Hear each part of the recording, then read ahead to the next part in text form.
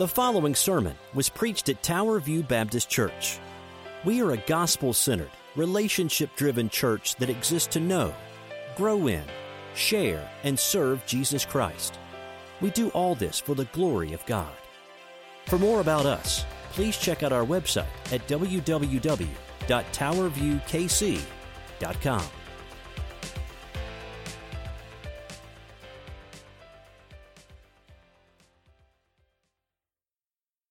I invite your attention this morning to actually the small book of 2 John. 2 John, near the end of your Bible. I just looked it up in the Pew Bible. If you're visiting with us, that is on page 1025, 1025. If you're visiting with us and you do not have a Bible of your own, those blue Bibles, well, let that be the gift from us to you as a record of your visit. Please take it. We'd rather you have the Word of God in your home than not. So if you do not have a Bible, please feel free to take that. You know, we have been here about 5.5 months now. It's hard to believe. It's gone by quickly. But we've been through Philippians back in from May to mid-August. We did some Ask the Pastor questions for about 3 or 4 weeks, had a guest speaker. And within the last month, we finished up the book of Jonah. And friends, as we go to 2 John, I want you to know the reason we're going through these books. The next several weeks, from now until the weekend of Thanksgiving, we're going to go through 2 John, 3 John, and the book of Philemon. We're going to preach through 3 books in 6 weeks. Are you ready for that? Amen. And they're short. Don't worry. If you look at 2 John, there's 13 verses there. We'll get through it very quickly. We'll break it up in a couple weeks. But what I want you to see as we go through this study, just before we start the sermon, is what a gospel-centered church should look like. We have seen Jonah in the Old Testament, who was very mad about things that happened to him and why he thought God should have done things differently. Now we're transitioning to the end of the Bible, the end of the time we have written in the New Testament. What did the gospel look like after Christ died and a few years had transpired? That's where we're headed today. Because, you know, it always makes sense that you have to have your truth in line, your facts in line, and that's what we're going to do today. But there was someone this last week, I think many of you know who this was. There was someone, i.e. the governor of Texas, who did not have his facts in line. Many of you saw this on Facebook or Twitter. The governor of Texas on the 7th inning, or 8th inning maybe, of the Royals game last Monday, when it looks like the Royals were going to be knocked out of the playoffs, tweeted this out, or a staffer, we don't know who it was. Congrats to the Astros on advancing to the ALCS. Well, that's funny because the last time I checked, the Royals are 2 games up in the ALCS. It pays to get your facts straight, doesn't it? And I guarantee you they deleted this thing very, very quickly. And actually, none of the teams he mentioned in there got to the next step, just as an aside. Having your facts straight is necessary, especially if you're going to be a leader. Well, friends, in a more serious note, I've been looking at statistics, and statistics are what they are. But one thing I want you to know about stats is they often are telling, at least to some level, about what are going on with people. I want to give you some stats about some people who may not have their facts straight. First stat is this. Have you ever heard that Bible verse, God helps those who helps themselves?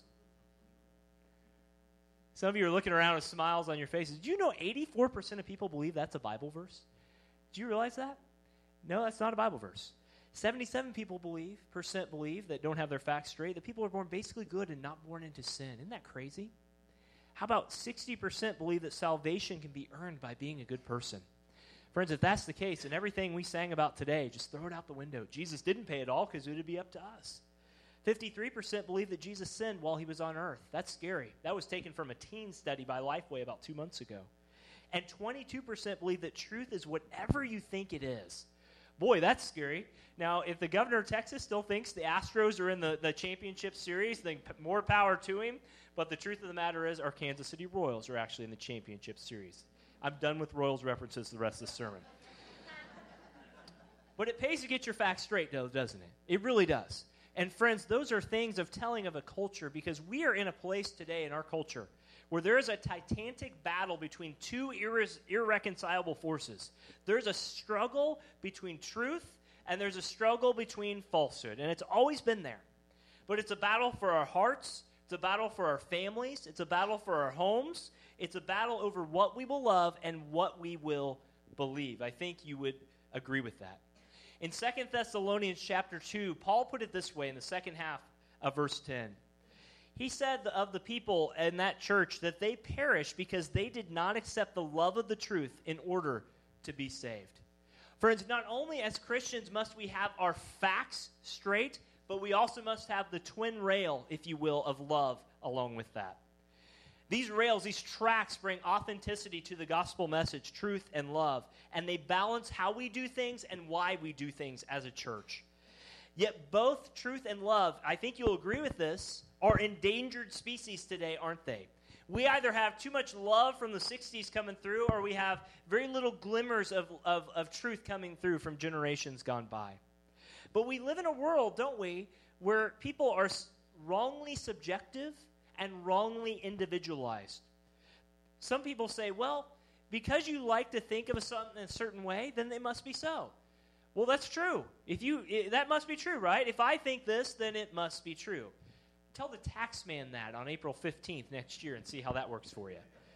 We also live in an individualistic culture.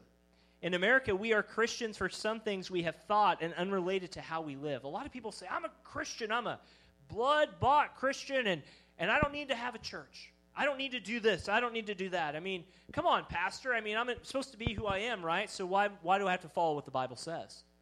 You say, whoa, I would never think that.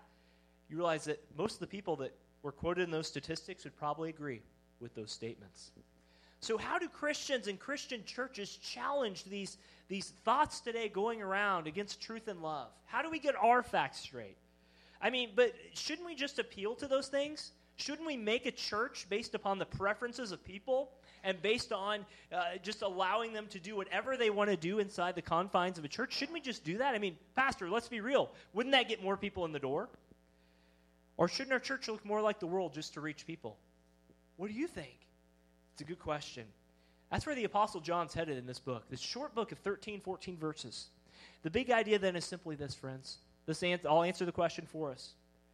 Because the gospel of Christ is so endlessly rich, and boy it is, it can handle being the burden of the one main thing in the church with truth and with love. You see, a distorted church usually coincides with a distorted gospel. You get the gospel wrong, you get everything else in the church. You will hear me say this phrase a lot at this church. From diapers to decisions, it is all about Jesus Christ. Amen? Say, diapers? Yeah. Try and change a diaper to the glory of God. Amen? If you haven't done that, come to our house. We have 2 you can try and practice on. Trust me. But when the gospel is expounded, the church will be unique in this world. If your church is not the best outreach of your church, maybe something's wrong with your church. You ever think about that? Friends, if our witness here today is not the best outreach that we have, then something's wrong. So where are we headed with this? I think John gives us 2 things. Can we know God apart from a church is the question he's asking today. We're going to look at 2 quick things this morning. We're going to see that first, a biblical church is rooted in the shared truth in Christ, verses 1 to 4. We're going to see, secondly, that a biblical church is known by its love in verses 5 and 6. 2 John is a tiny book. How many of you have read 2 John? And raise your hand. A lot of you, most of you have read it. How many have heard a sermon on 2 John, just out of curiosity? A few hands go up. Well, this will be your first. It's an anonymous letter in the sense that it's written to a group that we're not sure who it is. We know who the author is. It's John, but we're not sure who he's writing to. We'll get there. It is the second shortest book in the New Testament, 245 words. The book of 3 John is 219. Friends, this could have been the last book possibly written in the New Testament. You say, I thought Revelation was. Possibly. Depends. It depends on who you talk to, but it's possible John could have gotten off the island of Patmos and written this after Revelation, but that's debatable. But John is going to be short and to the point. His whole letter, he's writing to a church that has been challenged after years of Christ's death of what is truth and what is love. What is truth and what is love? And it's no surprise that both of these themes he's going to tie around the gospel. And so as we look at 2 John, we want to make sure we get those 2 things right. What is biblical truth? What is biblical love? Because, friends, if we get that right, then our church is heading in a good direction. With that in mind, if you'll join me, if you're able this morning in honor of the Lord's word to stand, we will read verses 1 through 6, 2 John, verses 1 through 6, 1025 in the Blue Bible in the pew, if you need to use it that way. Reading out of the ESV today. This is the word of the Lord. The elder to the elect lady and her children, whom I love in the truth, and not only I, but all those who know the truth, because of the truth that abides in us, will be with us forever. Grace, mercy, and peace will be with us from God the Father and from Jesus Christ, the Father's Son, in truth and in love. I rejoice, verse 4, greatly to find some of your children walking in the truth, just as we were commanded by the Father. And now I ask you, dear lady, not as though I were writing you a new commandment, but the one we had from the beginning, that we love one another. And this is love, that we walk according to the commandments, and this commandment, just as you have heard from the beginning, so that you should walk in it. Pretty short, isn't it? A lot of truth packed in there. Let's go before the Lord in prayer as we start our study today. Father, we thank you so much that we can smile at the gaffes of tweets gone bad. Father, we can even smile at perhaps, not in a judging way, Lord, but perhaps just smiling to see how misinformed at times the culture can be. Father, because we know the truth. Father, sometimes getting our facts straight with love is difficult. Sometimes getting love with truth is difficult. Father, help us to do both well at this church. Help us to have the balance stricken by your Son through the Spirit to know how to do that. Father, as we read through this, may you give us practical words for our church and for our families, for our lives, to not only just take the head knowledge we hear today, but, Father, by the unction, by the illumination of your Spirit, to take it to our hearts. Father, we love you. We praise you. We know it is all by grace. It is always all by grace that we can come to you. So thank you for that. We pray this to the glory, honor, and advancement of your kingdom in Jesus' name. Amen. You may be seated. Thank you.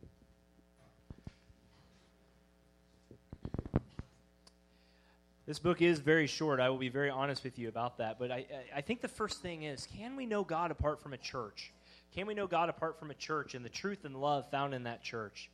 Well, the first thing we need to know is this author, the elder, is 2 John, is John himself. John is the author, of course, of the Gospel of John, the longest writing, one of the longest writings of his, the book of Revelation, 1st, 2nd, and 3rd John.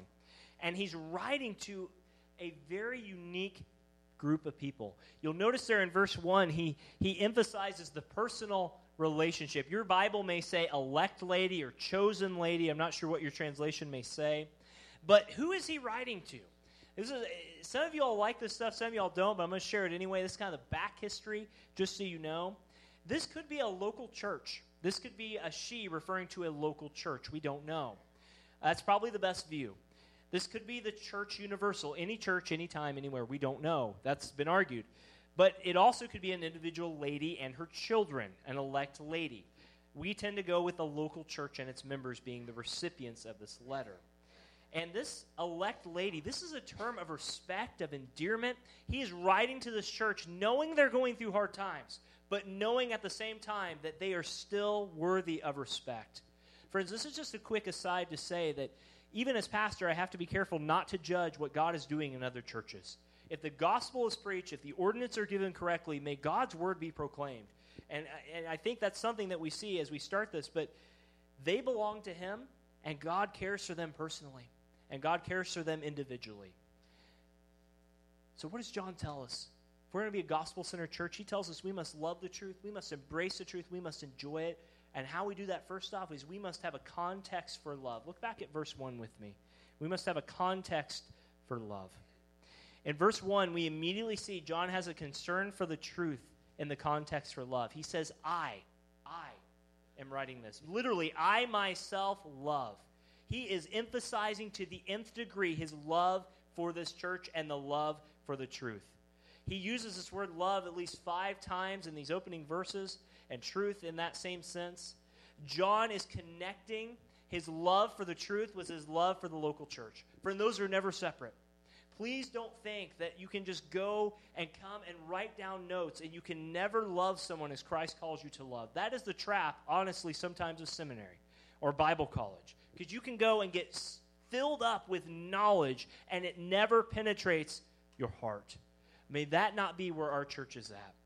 But John says that the truth abides or remains. Literally, the truth that he's writing to this church remains both in us and with us forever. Aren't you grateful for that? Haven't you noticed how many times in the Scripture that when God uses the Scripture that often the writers will say, I write this to remind you. Now, I know none of you will ever forget your wife's birthday. I know none of you have ever done that. My wife's birthday is coming up this week, and I almost forgot it. I almost scheduled a meeting on my wife's birthday. True story. Write these things down. But John makes it very clear that the truth abides or remains in them because he knows that the truth will last forever. Non-Christian, if you're not a Christian here today, can I ask you a question? Do you care about the truth? The truth matters because we are fallen people in a fallen world. If it is true that we are dead in our sins and we need help because God is rightly angry with us, then truth matters. Friends, this is why at every step along in this church that our prayer should be that we are truthful in how we present information. I can tell you, many of you have asked great questions on the Ask the Pastor blog. I've gotten so many, challenging comments from people who say, that is not truth, that is not true, that is not true. Friends, we stand in this church on the truth of God's word at all times, in all places, in all circumstances. Do you believe that? It's hard. But non-Christian, what is truth for you? Is truth just what you make of it? Is truth just how, whatever you think in the moment? You know, I had a guy in Westport one time tell me, he said, Darren, I don't believe that there's one absolute truth in this world. I said, okay, then stand out on Westport Road in the busy intersection and wait for the party bus to come by. And tell me that bus is not real. Well, that would mean I'd be dead. Well, yeah. And he goes, oh, I get it. And the light bulb came on. There is a truth. There is a reality. There are absolutes in this world. And if you're not a Christian here today, can I tell you the truth? There is an absolute truth here. But Christian, understand the importance of marrying those two concepts. I'll repeat it again, but a distorted church usually coincides with a distorted gospel. That's the first application point. The understanding will produce love as we pray and care for the community of believers here. This is why we pray for other churches as our church. This is why we don't say that Tower View, like that old game Monopoly, isn't the Park Place and the Broadway of everything that happens in the church world. Maybe it is, but even if it's so, we're still praying for those other pieces on the board, so to speak, if you know what I mean. Friends, the gospel is powerfully displayed when unlikely groups of people are united together in love. And that's what John is saying in the first verse, is that if we want to be a biblical church sharing that truth of love, we have to know the context is love. We love only well when we understand the gospel well. And friends, that's why we make such a big deal about Jesus dying for us and resurrecting, because when groups of sinners commit to love one another, that's how the gospel is displayed. So that's the first truth. Second truth is this, and see it in the second verse here. He gives us not only the context for our love, but he gives us the reason for our love. Let me read verse 2 for you. He says, because the truth abides in us and will be with us forever. Truth in the biblical sense, folks, is essential, but it's never optional. Truth in the Bible is eternal, it's not relative. Truth is consistent in the Bible, it's not changing. Truth is permanent, and it's not based on our perspective. John, I'm losing my thought here. John tells us here that truth will abide with us forever. You know, I think sometimes as we talk with people about the God of the universe, we live in a democratic society, don't we? We'll be voting on a new president next year, and I'm not telling you who to vote for. I'm saying to pray biblically. But one thing I will say is when you talk to people about God, they say, well, that's not my God. Darren, I don't believe that I should believe the truth of Christianity. I just want to love because your God is mean, man. Have anyone ever heard that before? Your God is mean. I don't want anything to do with him. And they say, well, if I could vote God out every 4 years, man, I would vote him out and I would put someone else in his place. Friends, I am grateful that the truth that John talks about here, and the reason we can love, is that that truth remains forever. The truth is the way, the truth, and the life. The truth we have in the Scriptures is the truth that must be embraced as our very own, and it's a consuming passion we have. The reason we love one another is because God does not change. The reason I cannot be offended when someone offends me is because God has shed his own blood for their soul and my soul. Friend, what about you? Do you love because of some truth? John says Christians know a love that lasts forever. Do you know that love today? Do you know that truth? If not, ask yourself, was God obligated to love you? Was God obligated to love you? And what is the answer, congregation? The answer is no. So here's the application point I'd say under this point is simply this. Don't love Jesus for just what he does for you. Love him for who he is. Christian love is not based on loveliness. Love for others is not a natural outpouring in a church context. Friends, it is hard to love in a church. I don't know if you've ever known that before. I've told you before, I've seen churches split literally over the color of the carpet. So, if you like purple, fuchsia, I don't even know. If you like some weird color and we vote on that, don't be offended if I vote no, okay? I'm just saying, Christians get very fickle sometimes. Husband, wife, and when you took your vows together, did you not say for better or for worse, for poor, richer or for poor? The more clearly we understand that God loved us when we were most ugly, when we were most unlovable, the more this congregation will be loving. There's no place for selfishness in a gospel-centered church, and what John is telling them is that this truth lasts forever. That is the reason you love, is because God's truth lasts forever. Is there a greater love to know than to share that love with us? And he would say no. So we see it's a context for love. There's the reason for love. And thirdly, here in verse 3, he gives us the place of shared blessings. Look back at that verse here with me. He says, I write to you with grace, mercy, and peace. Grace, mercy, and peace. You may remember from our study of Philippians, if you're here at the very beginning back in May, that introductions are important, aren't they? A lot of you, I come up to you, hey, how are you? You're doing well. And that's just a passing, fleeting thing. We say it all the time. It's kind of like liking something on Facebook. It really doesn't mean much, but it makes you feel good. Someone acknowledged your presence. Friends, John has some very intentional words here, though. This is just not a passing thought. He wants us to enjoy the truth. Notice John doesn't say the truth may come with shared blessings. He says it will come with shared blessings, and that's grace, mercy, and peace. A biblical church is a context for shared truth because of these three things. Now, if you're here today and you're not a Christian, let me just define these for you. You may be wondering what they mean. Grace is undeserved favor. It's undeserved favor. Mercy is showing favor when we do wrong. And peace means that our alienation from God is put away. Let me give you a practical example. I don't know who has the best car in the parking lot outside. I think our minivan is pretty nice, so I'll just use our minivan as an example, okay? We have a white minivan. We're in that stage of life. You can make fun of me later. But one thing I will say is let's say I let you borrow my minivan, our nice white minivan, and you just go and you wreck it. I ask you, are you safe? Yes, you're safe. And then you are just so scared. Man, we wrecked this minivan of Pastor Darren. What is going to happen to me? Mercy is when I say, it's okay. You're forgiven. It's no big deal. I'm glad you're safe. That's all that matters. Grace is when I take that and say, not only are you forgiven, but I'm going to give you the Lamborghini I have in my garage at home and give that to you. It's undeserved. And you go out and you wreck that, and guess what? You're really scared now. And that's when I come to you, and not only do I give you more mercy, I forgive it, I give you more grace, I give you a tank, and then I give you peace because I say we're good because you're going to not wreck this thing ever again. That is mercy, grace, and peace in an automobile world. Friends, we don't deserve God's mercy. We don't even deserve him to forgive one sin. We don't even deserve the grace to be forgiven for all eternity, and let alone do we deserve his peace that we can have. But Paul says that these are shared blessings among Paul. I keep saying Paul. Wow. John is saying that this is what happens in the church. Do you know that today? If you're not a Christian here today, do you know the grace, peace, and mercy of our God? I pray that you do. But Christians, what does this do for us? This means that we have a very specific command. Is there someone that you need to extend mercy to or grace? I am not saying go wreck a car and hope that they give you the best. It's not what we're saying.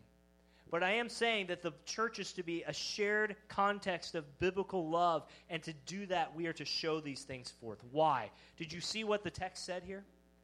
Did you see that the love, grace, and mercy is from two distinct persons? Who are they? It's the Father and who? And the Son. That preposition there, from, is very significant. It's from the Father. It's from the Son. It conveys the idea of equality of position while maintaining distinction in the person. Friends, we believe in one God in three persons, the Blessed Trinity. Not three gods, one God, three persons. Father, Son, Holy Spirit. And we believe they're all equal, yet distinct. And to make this clear, God is identified as Father twice. And in terms of the relationship between Jesus the Son and the Father, Jesus Christ is God, but he is also God the Father's Son. Whew.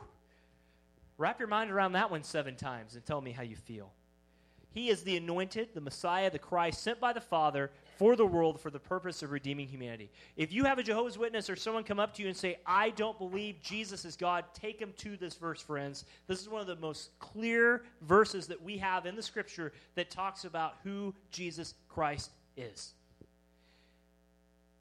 And you know what that means? That means we have his grace, we have his mercy, and we have his peace. What does that mean for us as a church? Next application point, I think, is simply this. And you've heard me say it a million times, but let me reiterate this. Grace especially means, church, that Tower View is a place where it's okay that we are not okay. Should be a place where it's okay not to be okay. I hope you believe that. Because some of you are KU fans, and I'm not okay with that. Some of you aren't Royals fans, and I'm not okay with that. But I am okay. That's a very superficial analogy, but do you understand the connection? That we are okay to not be okay because God meets us where we are, but God doesn't want us to stay where we are. Friends, I've heard so many people say that great old hymn, come just as you are. Yes, come just as you are, but don't stay just as you are. God won't let you. Christian, are you confident that you have this grace? Are you extending this grace to others? The good news is that Christ won't lose you. Have you lost connection with him in your relationship? Church, how are we as a congregation showing these truths forth? The church is almost completely conceded the work of grace and ministry to outside agencies. I am grateful that our church, though, stands up for benevolence. I'm grateful that we have a program in place. I'm grateful that the Clay Platte, a Baptist association, whom we associate with, has put into place safeguards for benevolence ministry. Would you pray for those who come and see Miss Judy and myself 9 to 2 on a Monday through Thursday who are really in need? Would you pray for our deacons as we have wisdom in order to show the grace of Christ in the most practical way? Friends, because that's what it's about, is showing that truth. But have we lost the grace in this church? Would you pray that God's grace permeates not only benevolence, but everything that we do? Last point on this point is this. He's given us a context for love. Verse 1, the reason for love, the blessings of shared time together. And lastly, in verse 4, he gives us motivation to obedience and joy. Truth is motivation to obedience and joy. Let's read that one more time. John says this. He says, I rejoice greatly to find some of your children walking in the truth, just as we were commanded by the Father. Does this seem strange to anyone else? I mean, think about this. The world tells you that joy is found in going against God's word, but John says that joy is found in obeying God's word. Is that not just 180 to anyone else in this room? Ask yourself this morning, what gives you joy? Is your joy found when the Royals come back, in the last inning with 5 runs and win the game? Do you get more joy over seeing the boys in blue win a game than you do for someone coming to know Jesus Christ? That's a question I've had to ask myself in the last week. Be quite honest with you. Beware of what takes joy for you, friends. Are your joys Christ's joys, or are the joys of discipling and the joys of serving and sharing the gospel more important than a baseball game that will be here today and gone hopefully in the next 2 weeks?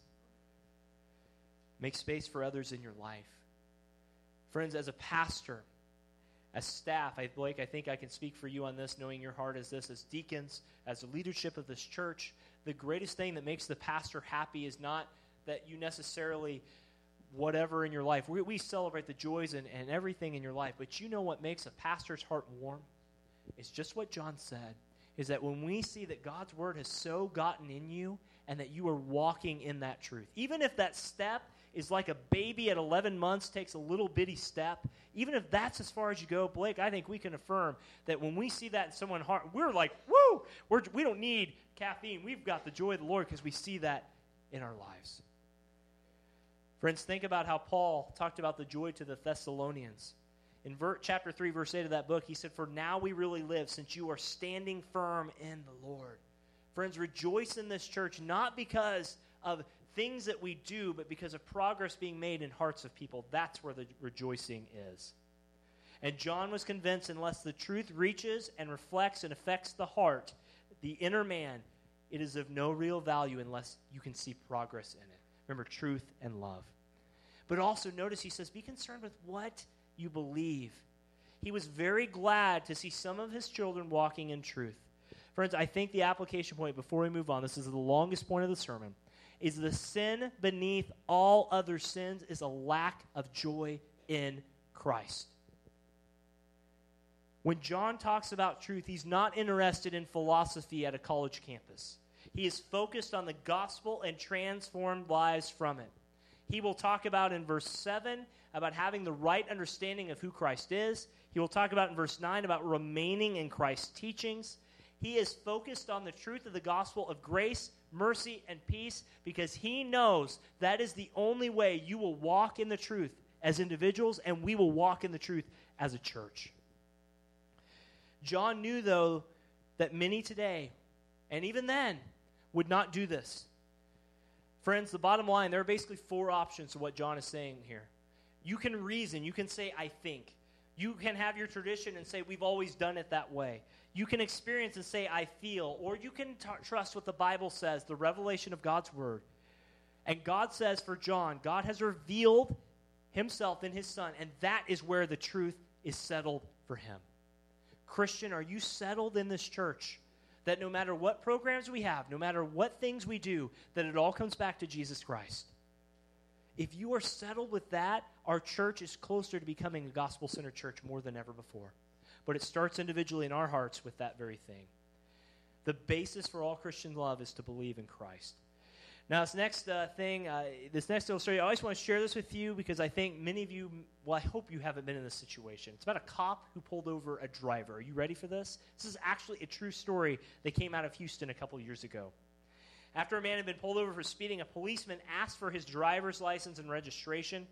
And the man explained his license had been revoked because of his horrible driving record, and he didn't have the registration, and the car was stolen. Can't fault him for being honest, right? He quickly corrected himself and thought, so wait a minute, I think I saw the registration in the glove compartment. True story here, guys. And in a panic, he said, but I put my gun there as well. The officer said, you have a gun? And the man calmly replied, oh yeah, I used it to rob the bank down the street. After I threw the money in the trunk, I put my gun here in the glove box. Well, as every good cop would do, he immediately drew his gun and radioed for backup. Within 2 minutes, several patrol cars descended on the area, and the captain jumped out and approached the car with his gun and trained it on the suspect. He asked for his ID, and the man pulled out a valid driver's license from his wallet. The captain asked him if the car had been stolen, and the man assured him, no, Captain, really, it is not stolen at all. He reached into the glove compartment where there was only a couple maps and pulled out his current registration. The confused captain asked the man to slowly open his trunk, and there was nothing but a dull spare tire that needed to be inflated. And then the captain lowered his gun and said, I don't understand. The officer called for backup, and you said you didn't have a driver's license. That car was stolen, you robbed a bank with it, and the money's in the trunk. The driver said, yeah, and I bet he told you also I was speeding.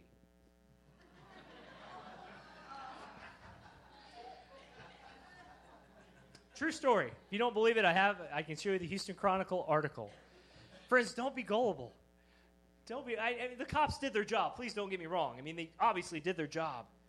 But truth and getting it right in love matters because this man, he was spinning a story just to get out of anything that he could. He backtracked when everything said truth and love can't do that. Friends, we cannot be a church that is so doctrinally high. We get all our I's dotted, all our T's crossed. We know our Bibles backwards and forwards, but our hearts are as cold as stone. That's not the church that's gospel-centered. But on the equal side, we can't not stand for truth and just if you love it, just do it. If it feels good to you, boy, just get out there and do it. This is a church, man. It's all about you and Jesus got your own. Friends, we have to marry those two concepts together. A biblical church has a balance between love and truth, and when a church isn't such a production of either side of those, it becomes a simple family with those things involved. John was writing to a church that was in some dire straits. False teaching was coming in. But he says, look, if you want to do this right, church, then you got to know it's the gospel that's going to keep you going forward because we share truth together. Would you pray for Tower View that we are doctrinally high? We don't settle for less than what the Bible gives us, but we also don't let love fall by the wayside. That is a prayer for a gospel-centered church. That's the prayer John had for this church. Second thing, I told you that was the longest point. Second thing is this. A biblical church, can you know God apart from a church, is known by its love. Is known by its love. Look back at verses 5 and 6 with me. John says, "And now I ask you, dear lady, not as though I were writing you a new commandment, but the one we had from the beginning, that we love one another.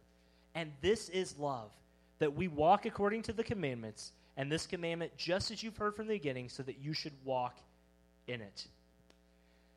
Friends, a Christian church is characterized by love. A Christian church is characterized by love. And wrong thinking inevitably leads to wrong living. If the mind is confused, the heart will be corrupted. Right thinking, however, is the right soil which emerges the right living. That's how we live correctly.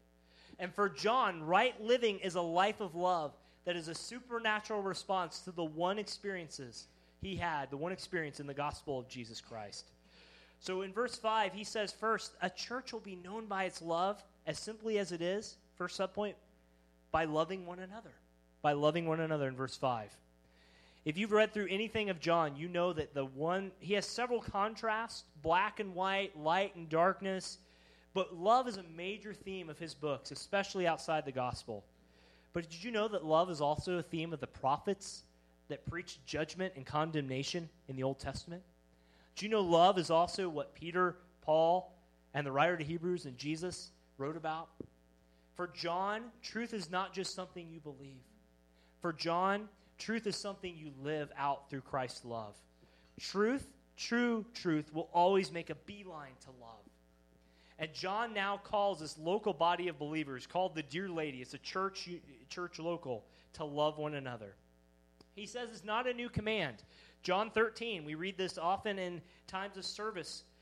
John 13, 34 and 35, Jesus said this. He said that we are to, I'll just kind of summarize it, but basically Jesus was saying that the love that you have, you are to show one to another, and that's how we will know others by, if they're Christian, by their love. Friends, the service we have towards one another is a testimony to what God is doing among us. False teachers will always have a new idea. Do you realize that? False teachers will come up with new ideas all the time or rehash the old ideas, but the one constant that keeps a biblical church, keeps your family, keeps your faith going, is truth married to love. And John is telling them this is not a new commandment, because if you can imagine a church with new to the gospel, all sorts of ideas are coming in. John planted this church most likely, and all sorts of things are happening. And these people are saying to themselves, well, John told us this, but we're hearing this. What are we supposed to do? And John says, obey the truth, but don't forget the difference, folks, between us and every other religion is a true sacrificial love. As often as it's been said, it's true. The only God that died for his people was in Jesus Christ. With respect to them, Muslims do not have that. Muhammad did not give his life for his people. The Hindu gods did not give their millions of lives for their people. The Buddhists, they're just thinking mind games. They did not give anything. Friends, the only one who loves so sacrificially that we might love is Christ himself. And Christian, the love for another is a hallmark of Christian love. The world says it's all about you. It's all about your status updates. The world says it's all about what you bring to the table. The world says it's all about your 15 minutes of fame. The world says it's all about what you can do. Friends, the gospel turns it on its head and says it's not about you, it's about him, and it's about what he is doing through you to reach other people. Don't buy into this culture, friends, that says it's all about you. Woo, rah, hoorah, me. But here's the first point. This is going to affect everything we do in the church, because the church is made up of natural enemies who love one another for Jesus' sake. As superficial as it is, you could have a fight, and many of you have seen this, fights over sports teams. I have been at a band competition and watched parents almost duke it out over which marching band was the best band. I mean, some of you have been to little soccer games with little kids, and the parents are in there slugging each other while this massive kids is running and scoring goals back and forth. What separates our love from the world? It's that we are not naturally, as Christians, bent together, but the gospel binds us together because it's in Christ. Christian, pray that God would help you inconvenience yourself to love others in this church. John's message of love is truly Christian. It's from the beginning and not new. It's true because it's not old, but because it's from Christ, and Christ is eternal. Be careful of what's new. This culture, there is something new every day. This tie I bought in 2009 was popular in January 2009, but I bet it's not in vogue now. And your clothes are probably the same. We can commiserate together. But realize that the Bible's truth, if we want to be a biblical church, friends, that the love is the same. The biblical love is the same yesterday, today, forever, because God's love is that. Last point is this. How are we to be a biblical church? By love for God's commandments. Verse 6. The message of love entails obedience. In verse 6, John tells us we are to demonstrate our love for God not only by loving one another, verse 5, but by walking according to his commandments. If my wife tells me, if I tell my wife I love her, but that stinky trash hasn't been taken out, she asked me to take out for 5 days, she will know my love by my actions. Amen? Husbands? Amen. Thank you, Carlos. You're the only other one that hasn't taken out the trash after a few days. It happens. Friends, love is something that God gives us not just to talk about, but to go and do. The greatest evidence that you are a Christian, if you are a Christian here today, is that you love God's commandments. Let me be absolutely clear. If you're not a Christian, you are not saved by being a good person. No amount of goodness can make you a Christian, can take you to heaven. But if you proclaim Christ and you say, I'm a Christian, the way we know you're a Christian is that it is evidenced by your works. You are not saved by your works, but your works evidence whether or not you are truly a Christian. And we will love God by obeying and walking. Literally in the Greek, to walk about, around in a circle is the picture here. He's basically saying, walk around, do it all. Walk around, do it all. Love, truth, love, walk around, do it all. This is getting very hard to do. But you can imagine that's what John told them. He said, don't buy into the culture of Roman culture that says, don't believe this truth, because it pleases God when you obey his truth. I've often had someone tell me this before. It's a true quote from someone. I'm about to have Amy put up here for me. Someone has said that I experience church better without gathering with the church. And my response to them was simply this. It is like experiencing marriage better when I don't have to be around my wife. Friends, this is why we say at this church so often that your love and your truth are married together in this local church. That's why it's so important with church membership to plant in a church. Whether it's here or God calls you somewhere else, find a church, be faithful in it. Because the way you show forth your obedience is to show forth, not pridefully, but together walking in God's word. That's how love is displayed to the world. I love the church, the culture say, but I hate the institution is like saying I love my wife, but I hate marriage. Imagine if we all acted right, did good deeds, recycled, helped each other out, went to church, but we didn't treasure Jesus as a church by obeying his commands. Friends, Satan, who is real, would love that to the nth degree. Can I also say this, a pastoral word? I've talked with many of you, and we have great aspirations for where God is taking Tower View, but can we remember patience and also this? Love our church where it is. But know we will grow when we obey God, we love God, we cherish his word, we cherish his people, and we cherish his commands. Don't let the vision of where God may take this church someday get in the way of your love for the church that you have right now. Or can I say that in the reverse? Don't let what we did 40 years ago, as great as God may have blessed that, be the staple point to say, God, I can't ever change. I'm not going to do that. That's not how. Friends, this church will move forward with the gospel truth and with the gospel love, and that is what John is telling this church to do. The local congregation here should realize it is essential to bring a truly Christian church. Imagine a church without love. Imagine a church where we all came together and sang songs. I would not want to be on the unloving side, if I can use a personal antecedent, Blake, with you. I would not want to be on the, and Jesse Shea, I'm looking at our big guys here, our big young men, Nick Woods, others who can beat me outside with a stick and I'm dead. You know, I'm serious. Friends, imagine a Christian church without the gospel love. It is a WWE slugfest without any reason to meet. But the reason we come together is because Christ gave his life for us. Let me close with this.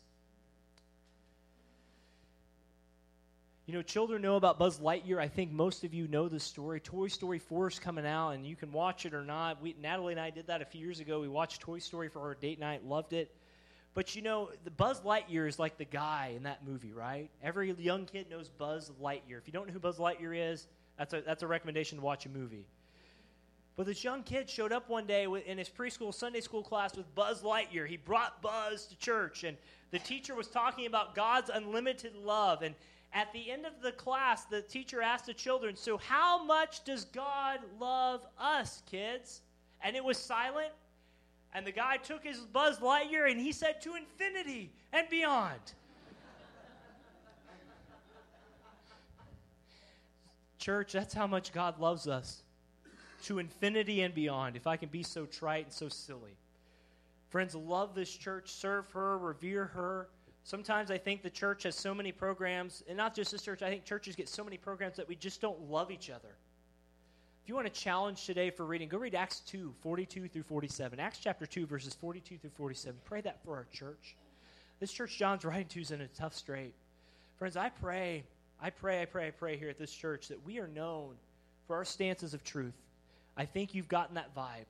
I pray equally that we are known for our love at this church, and I think our community knows that. Our job at this church is not just to provide community wellness. Our church is to provide community wellness with the gospel of Jesus Christ, because through that physical need met, the spiritual need can be communicated. But we can even communicate the spiritual without the physical. But friends, we live in a neighborhood, an area that is ripe for the picking. Judy, I'm looking at Judy. How many people do we have come in our office week after week who say, this church is the only church that has been willing to sit down and talk with me? I may be over-exaggerating that a little bit, but friends, we have a great blessing here in our neighborhoods. Would you pray that our church stands for these things? Husband, if you have a family, would you pray your family stands for these things? You're single, would you pray you stand for these things in your life? This is not the most well-organized message I've ever given. I will be honest about that, but one thing we need to know. Will you pray our church stands big on truth, big on love, and God takes those and marries those concepts together. Let's go before the Lord in prayer.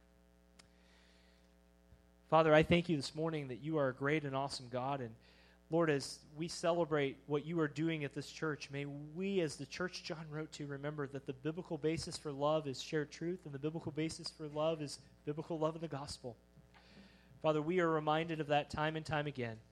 Lord, be clear in this message where I was not clear. Father, open up doors where perhaps doors need to be open. Close doors, perhaps where doors need to be opened as a church. Father, I pray for families in here, for husbands and fathers. Lord, would you give great wisdom to them as they love, but also stand strongly in a culture with their families, for their little ones. For mothers, the same, Lord, would you do that? For grandparents in here. Father, I pray for families that are really struggling. They know the truth. Maybe families in here have known the Bible truth for years, but there's really not much love between them. Lord, would you soften hearts with that truth and bring them closer together? Father, because the gospel. Father, would you do that here in relationships that maybe have been misunderstood, or things have been said or not communicated or communicated too much? Would you soften hearts, draw them for your name's sake into unity together? Father, this isn't going to be a Mayberry. It's not some perfect picture of a 1950s town. But Lord, through our messiness, through our brokenness, would you help us to know that it is your truth and your love that unite us? Father, that's our prayer. We love you and we praise you in Jesus' name.